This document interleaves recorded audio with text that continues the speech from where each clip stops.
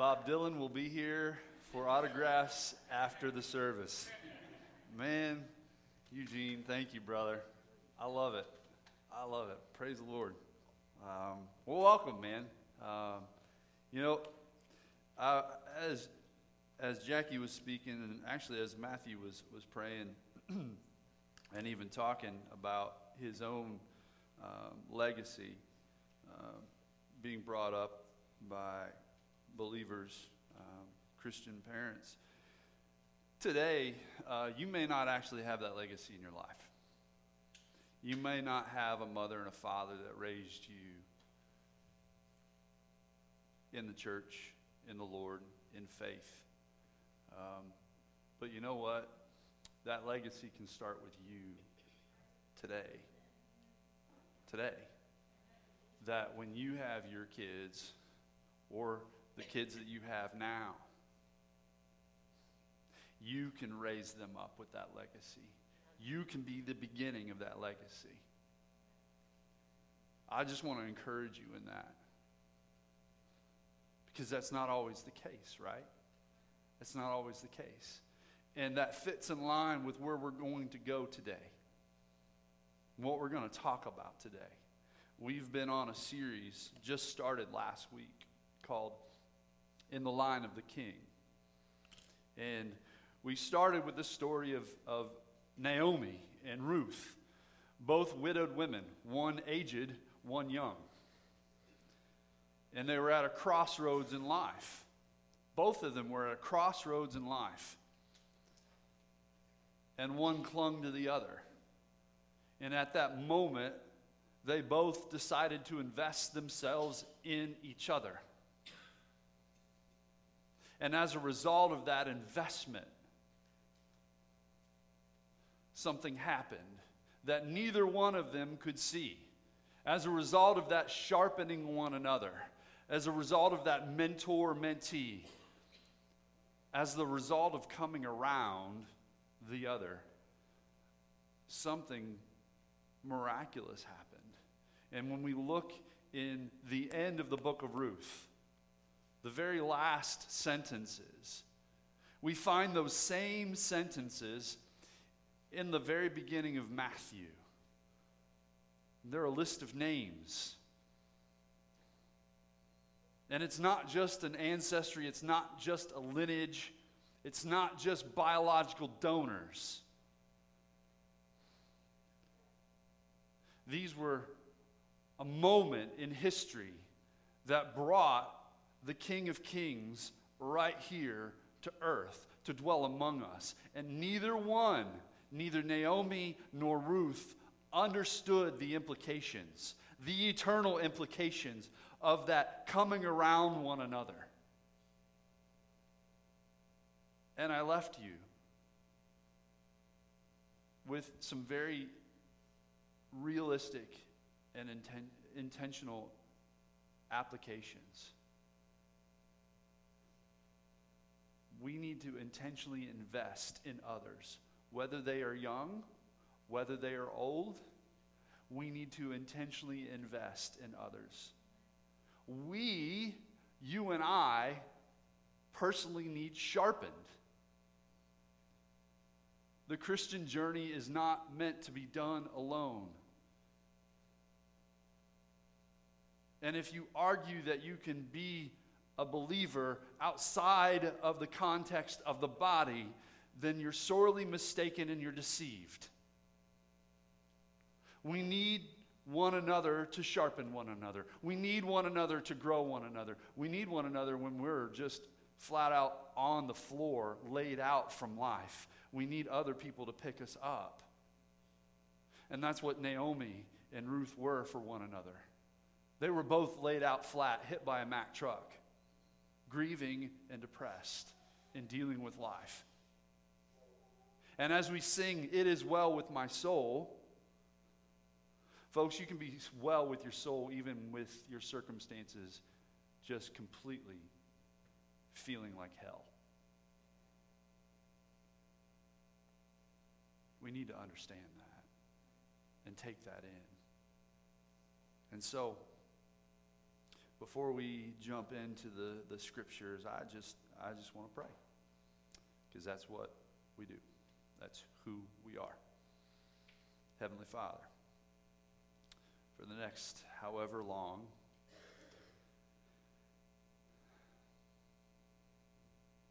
I ask that we tune ourselves into you. Not me. It's not me. It's you. Help us tune ourselves into the voice of God, into the verses that are your words. Tune us into the principles that you've laid out very clearly in your word. And Father, may we take it in and not just nod our head, but apply it to our life, our world, and the people around us. May our faith meet the road. It's in your name that we ask today. Amen. If you would, these are the scriptures that we're going to jump into, and actually it should be 1 Samuel 1 through 7. I am not reading the entirety of those 7 chapters, so don't worry. It's not going to be that long and boring. But it's a really, really good text. So these are for your reference, and I would suggest actually writing these down. And after today, after this moment, when you come down to this evening and it's quiet, go ahead and jump in the text, jump in the scripture, and let it wash over you, and let it teach you. So 1 Samuel 1 through 7, John 20, 21, and Matthew 28, 18. I had referenced last week Samuel, this young boy. And I mentioned his story, briefly mentioned his story. Samuel is a product of intentional investment by a priest, by Eli, who served in the house of the Lord in Shiloh. But yet he was also a product of a barren woman who prayed and prayed and prayed and prayed to have a child, that God would open her womb. And God did, in fact, open her womb. But in that prayer, she told the Lord, "You open my womb, I will dedicate my son or my child to you." And so he opened her womb, and she dedicated her child to the Lord. Actually, in fact, she and her husband, Elkanah. Once Samuel was weaned, they dedicated him at the house of the Lord at Shiloh. And they handed Samuel over to Eli to care and to minister to him. And it's very interesting, the story that we find in just the first 3 chapters of Samuel. And so today, we are just going to pull out some very basic, simple things about Samuel. And there's some lessons that we have, not only in our life, but we're going to continue as a church. And there's a lesson in the end that applies to all of us as a body of Christ. And so if you would, open up to 1 Samuel. And we are going to concentrate in the first few chapters. 1 Samuel, so Genesis, Exodus, Leviticus, Numbers, Deuteronomy, the first 5 books, Joshua, Judges, Ruth, and then 1 Samuel. So it's on the left side of your Bible. That's the way I look at it. It's on the front end of your Bible. So if you would, open up there. And the story is that they handed over Samuel. And she didn't just leave him there. Samuel's mother continued to come back year after year, and probably more often than that, but the scripture doesn't tell us that. And she saw her son. She made a robe for her son. But see, the scripture says that the boy ministered. 1 Samuel chapter 2, verse 11. The boy ministered before the Lord under Eli the priest. Eli took Samuel and reared him up. He reared him up and taught him.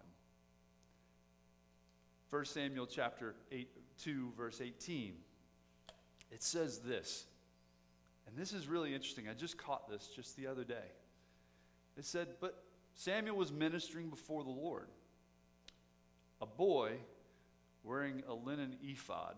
We had a discussion about an ephod on Wednesday night, and I won't go into that discussion about the ephod.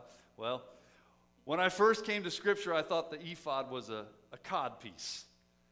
I had no idea what an ephod was. But as I researched Scripture, the ephod is very key and central to ministering before the Lord. It's not a cod piece at all. It's actually a breastplate. We see that in the Catholic Church, and even in very liturgical churches, they wear particular gear and don particular robes and things of that nature. That's essentially what the priests would wear. They had a specific gear that they would wear as they worship the Lord in His presence. But it's very odd. It said, Samuel was ministering before the Lord. A boy wearing a linen ephod. He, a boy, was wearing priestly gear and therefore doing priestly duties. Now, I don't know about you. I've never been to a church that allowed a boy or a young lady to stand and preach a sermon. Anybody been there? Because I want to go to that church. That sounds pretty interesting. Folks, basically, Eli was handing over and equipping and teaching and rearing up Samuel as a young man, as a boy, to do priestly duties within the context of the house of the Lord. Continue a little further with me. As a result, 1 Samuel chapter 2, verse 20 and verse 26, what happens to Samuel? What happens to this young boy? As Eli comes around and says, I'm going to sharpen you. I'm going to raise you up. You are going to minister just as I am ministering. Ministry isn't just for the aged. Ministry isn't just for the trained. Ministry isn't just for the seminarian. It's all of us. And what happens? He grows up in the presence of the Lord. In the presence of the Lord. Amy and I were on vacation a few weeks ago, and I made it a point, my buddy, Big Don, 6'7", worked with Big Don. I met him fresh out of college in 1999 at a baseball field, May of 99. Big, tall dude, very, very lanky. You'd think he played basketball, and he did. He always had that question. And from that moment, Don and I clicked. There was something about Big Don and myself, and we were just nuts. But we clicked in such a manner that I kind of took on his teaching. He taught me, he reared me in the Lord a lot. As a fresh kid out of college, not knowing a whole bunch of anything, he said, go on. We're going to rear you up in youth ministry. I had no idea what youth ministry was when I first started in youth ministry. But that relationship continued to sharpen over the years, and Don and I not only were mentor and mentee, but we were just peer-to-peer iron sharpening iron. And a lot of who I am today is because Big Don invested in me. And so Amy and I went to his church. He's a family pastor, which means he's responsible for the children's ministry, youth ministry, and young adult ministry. That's a lot of ministry for one guy, right? And we went to his church, and after the service, he and his wife, Tony, and Amy and I were standing there just kind of like it would be like right here, over there. It would be right here. And a chubby, freckled face, 7th grader came up to Big Don. And you can just kind of see this kind of deal going down. And Don introduced me to him. He said, this is Blake. His full name is Blake Kane. Really cool name. Like, should be in Mortal Kombat or like this like dark magic magician dude. Blake Kane appearing. No. And this little kid just gave, this seventh grader gave Don a high five. And Don introduced him, and then the seventh grader just kind of walked off. And he said, let me tell you about Blake. We asked him to serve at the soundboard. Hi, Michael. We asked him to serve at the soundboard. His face lit up. And so the week later, Blake's parents came up to Don and said, Don, I want to tell you something. When you asked him to serve at the soundboard, you know what he did that day? He went home, and the rest of the day, he was on YouTube researching how to do lights, how to do soundboard, everything. He was up late. We had to take him off the computer. He was that excited about serving at the soundboard. And Blake, when he had come down from the soundboard. While Don was telling me this story, another young lady comes up, and I do not remember her name. He said, this is such and such, and I gave her a high five, and she was a senior in high school. He said, you know what? She is creative. She actually, during services sometimes, she'll paint and draw. As we're worshiping and as we're preaching or praying, she'll draw these biblical images, and they're beautiful. We said that's not the impressive thing. She's a prayer warrior. She leads prayer, not just with teenagers, not just with junior hires. She leads prayer with adults. And he looked at me and he said, that's iron sharpening iron. That's raising up and rearing up the church. And I asked you the question last week, and hopefully this question has been ringing in your ears.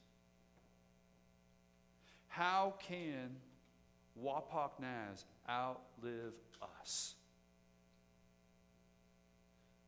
What can we do? What can you do to make wapaknaz outlive and exceed what is happening today? Not just maintain. Because the church is not about maintenance, folks. How can it expand its capacity in the community? How can it roll up its sleeves in people's lives? Guess what? Samuel wore a linen ephod. Blake was at the soundboard. This young lady was leading prayer. Samuel was a product of intentional investment. And, as you can see on the scripture on the screen, he grew up in the presence of the Lord. The boy Samuel continued to grow in stature and in favor with the Lord and with men. This same text, referring to Samuel, that he grew in stature and in favor with the Lord and men, is the same scripture with an added text, or added word, all the way in Luke chapter 2, verse 52, referencing Jesus. That Jesus grew in wisdom and in stature and in favor with God and men. What do we call our elementary program upstairs? Anybody know what we call our elementary program upstairs? Anybody that's not a parent? Anybody that's not a kid that works up there? Pier 252.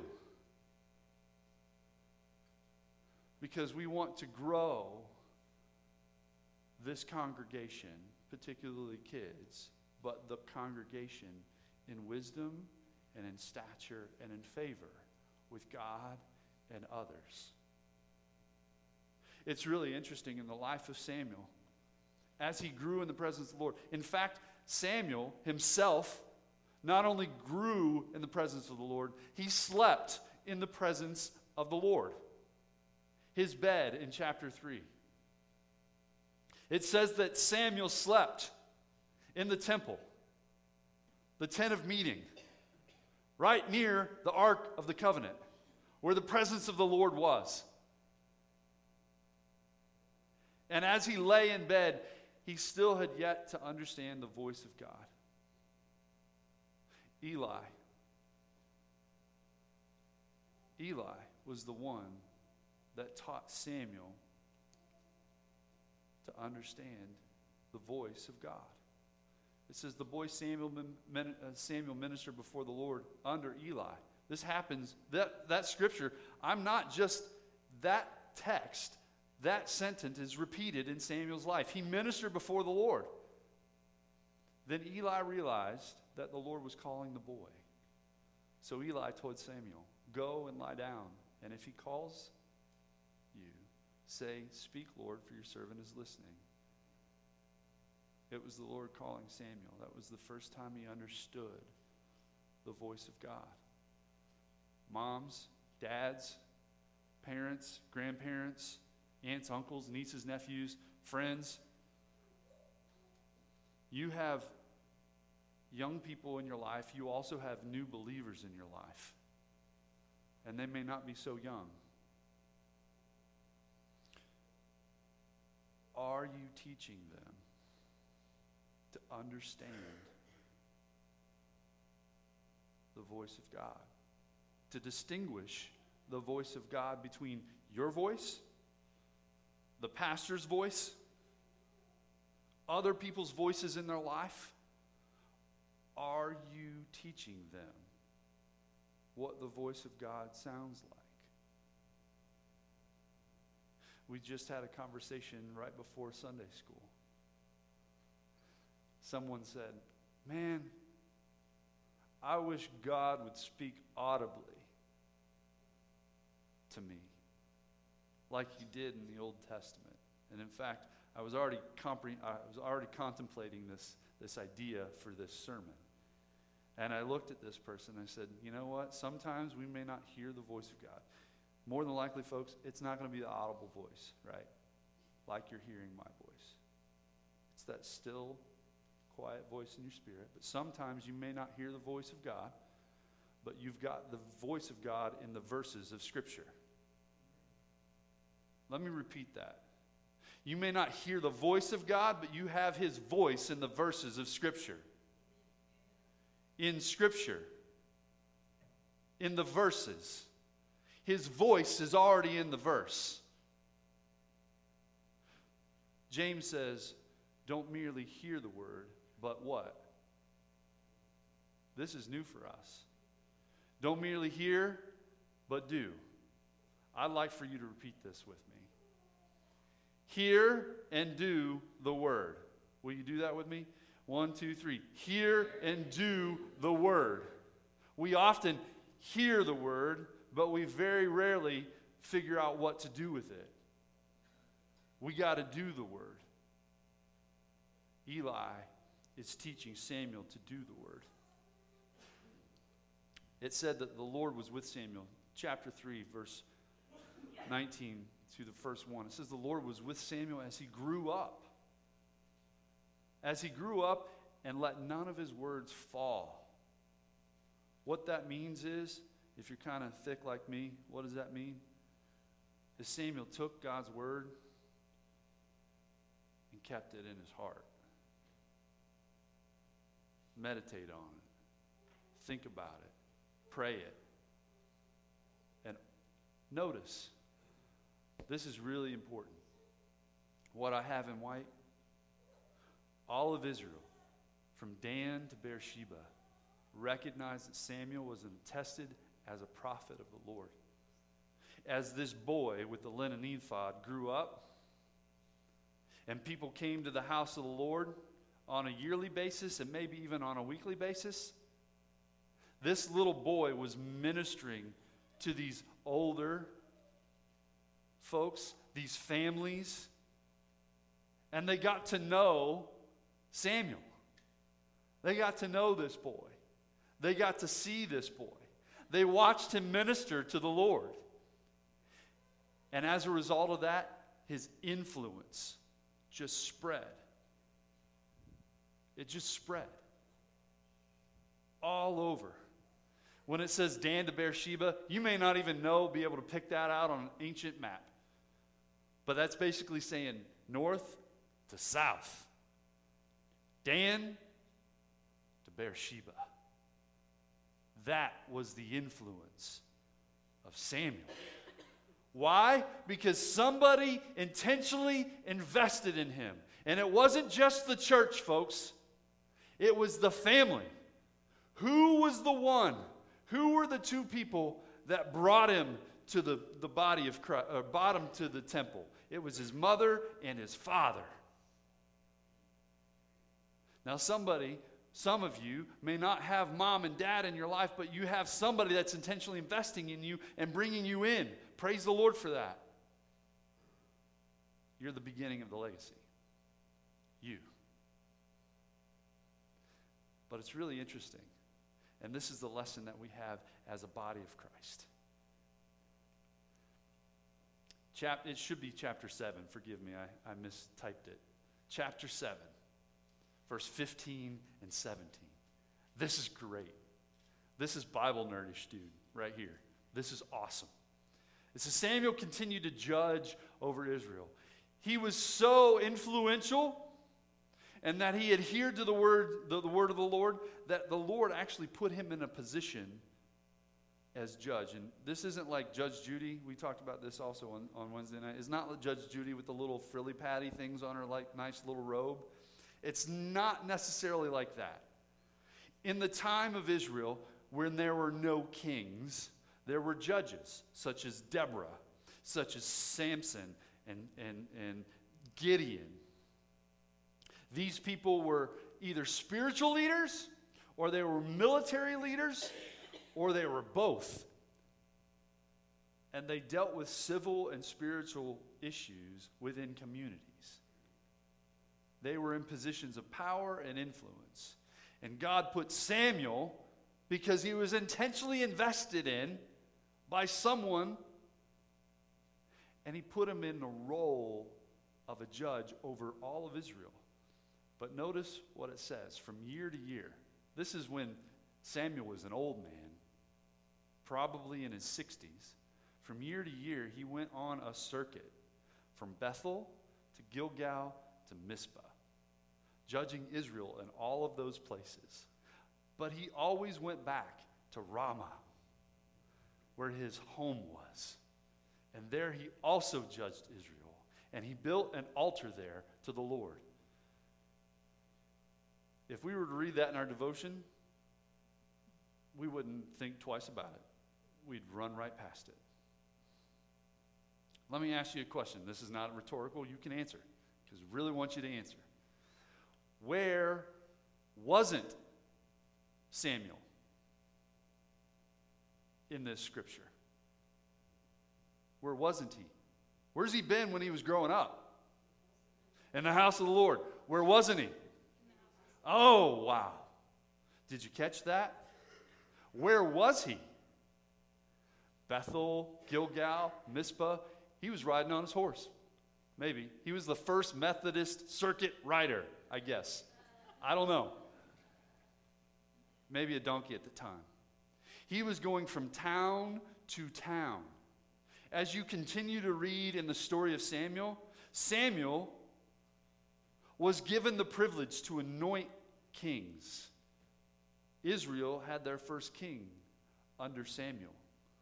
And when I mean anoint, I literally mean pour oil on their head, but also put them in position of power and kingship.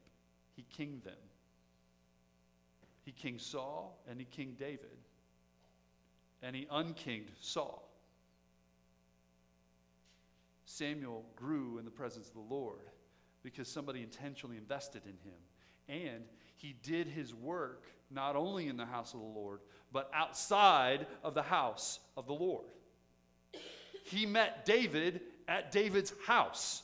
He went knocking on Jesse's door saying, "Hey, can I see your sons?" And they all were lined up And we'll talk more about this in a couple weeks.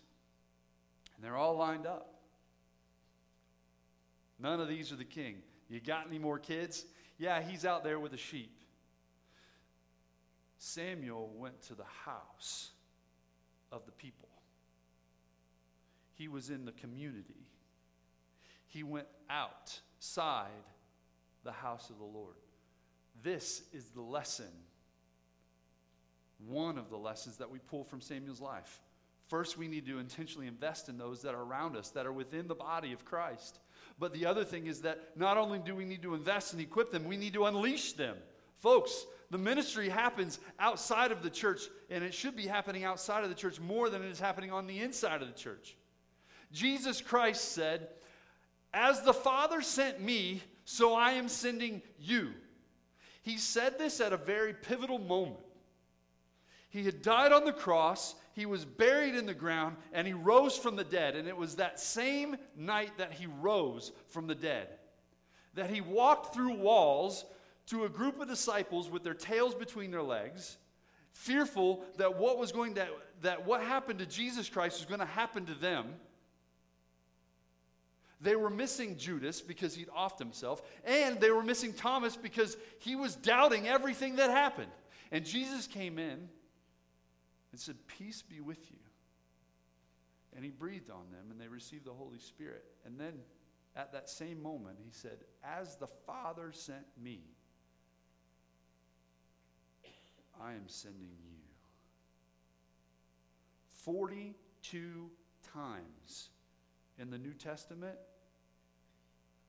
it says that Jesus was sent. He was the sent one. Samuel went because he understood this concept that God is on mission. He is on mission to bring salvation and redemption and life to every human being. Vince Lombardi, that classic coach of NFL fame. By the way, this is not a political statement, okay? Because I know there's a lot of crap surrounding the NFL. And just because today's the first day, it just all worked out, okay? At the very beginning of every season, Vince Lombardi would stand before his players and he would hold up a football. And he would say, "This is a football." Sounds a little ridiculous, doesn't it? Like, duh. Think about the crowd that he's talking to, right? These are men who've been playing the game of football since they were boys. They've seen a football. They've thrown it. They've caught it. They've felt it. But Vince Lombardi understood the fact that he had to go back to the basics with his boys, with his team. This is a football. You protect it. You carry it. You keep your eye on it. If you lose it, you get it back. You are to advance this ball. That's what Vince was getting to. Folks, this is church. Church was formed to advance the mission, not forget about it. The church is to carry the mission forward, not sit on it, not lose it. We are to keep our eye on the mission of redemption and salvation and the lives that God wants to enter in. And that means everybody. The church wasn't formed for no reason. It was formed for the mission, not the mission for the church.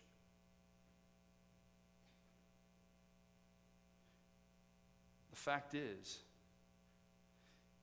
if there is not movement of the mission, then we as Christians are imposters. Let me say that again. If there's not movement in the mission, then we're imposters. Jesus said, go. Not stay. And make. Don't just hear it. Do it. There is mission about our life. There is purpose about our life. The church was created to advance the mission of what God originally intends. I love that sound.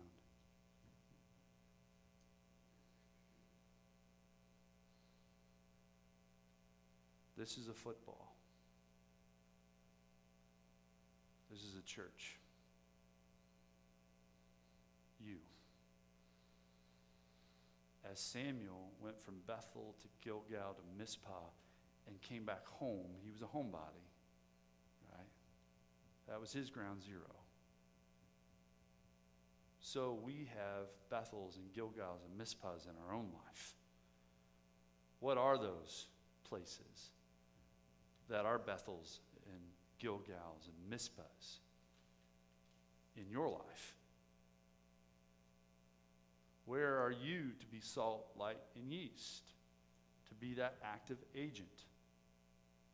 Folks, we got to remember the mission. Samuel was intentionally invested in by his parents. And man, we're going to talk about that at the very end of the month on Family Sunday. He was really intentionally invested in by his parents, but also by the church.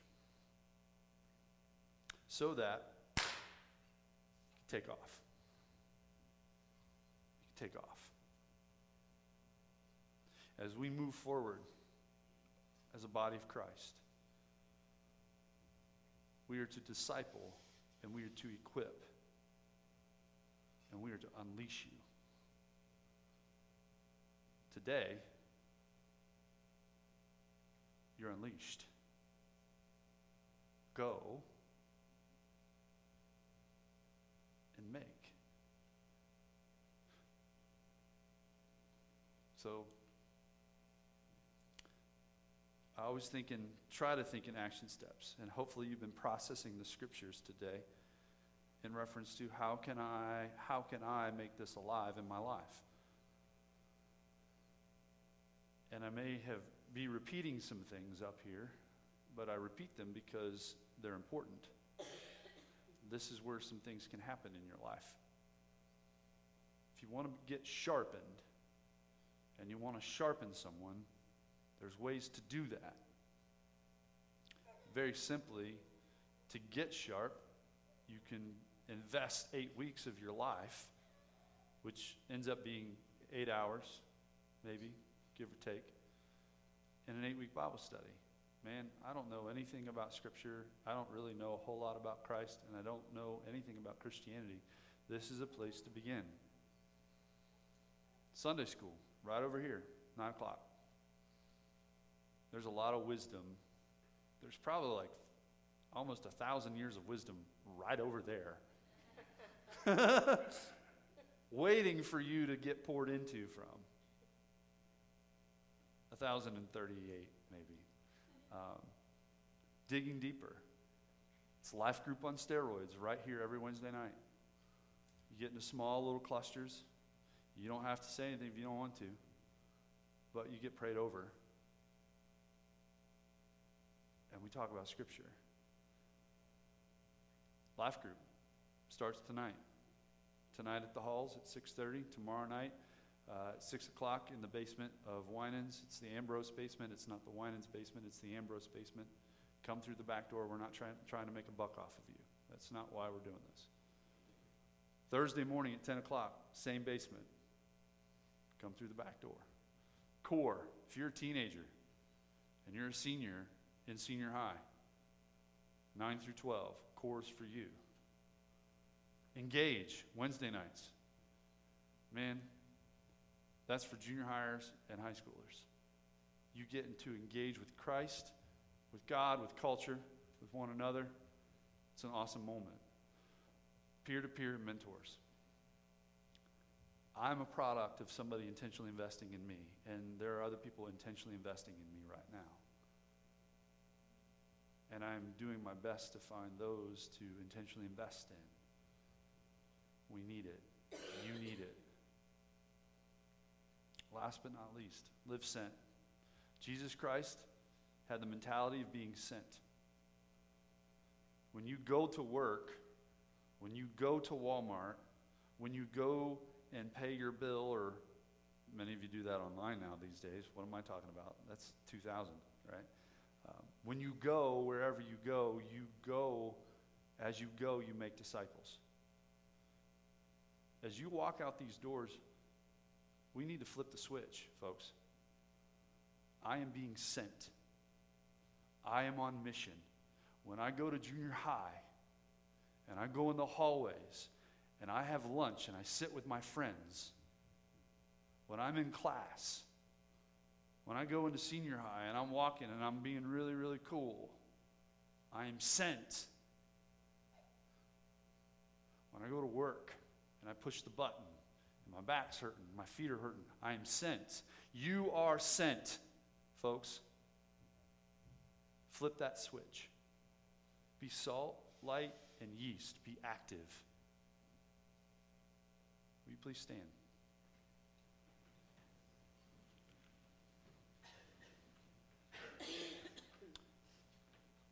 Just bow your head for a second. Imagine a football right now in your head. Imagine a football. Just imagine a football. And imagine the word mission on that football. You're going to drop the ball. You're going to carry it across the line. You're going to protect it. You're going to advance it. Advance the mission. Advance the kingdom of God. Heavenly Father, we are sent. If our lives don't reflect that, today, right now, we adjust that. We adjust that in the name of Christ, name of the kingdom of God. We are sent. Will you empower us, equip us from young to old to do the work of God where we are? To be intentional, to invest, bring people into our life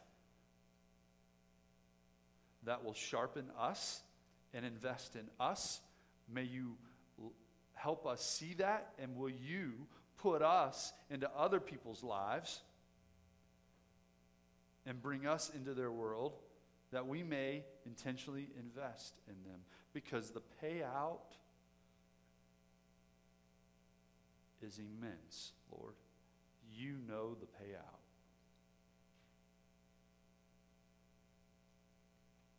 We love you, Jesus. It's in your name that we ask today. Amen. Will you please love the Lord your God with all your heart, your mind, your soul, and your strength? Will you also love your neighbor as yourself? Live sent this week. We love you. See you tonight at 5.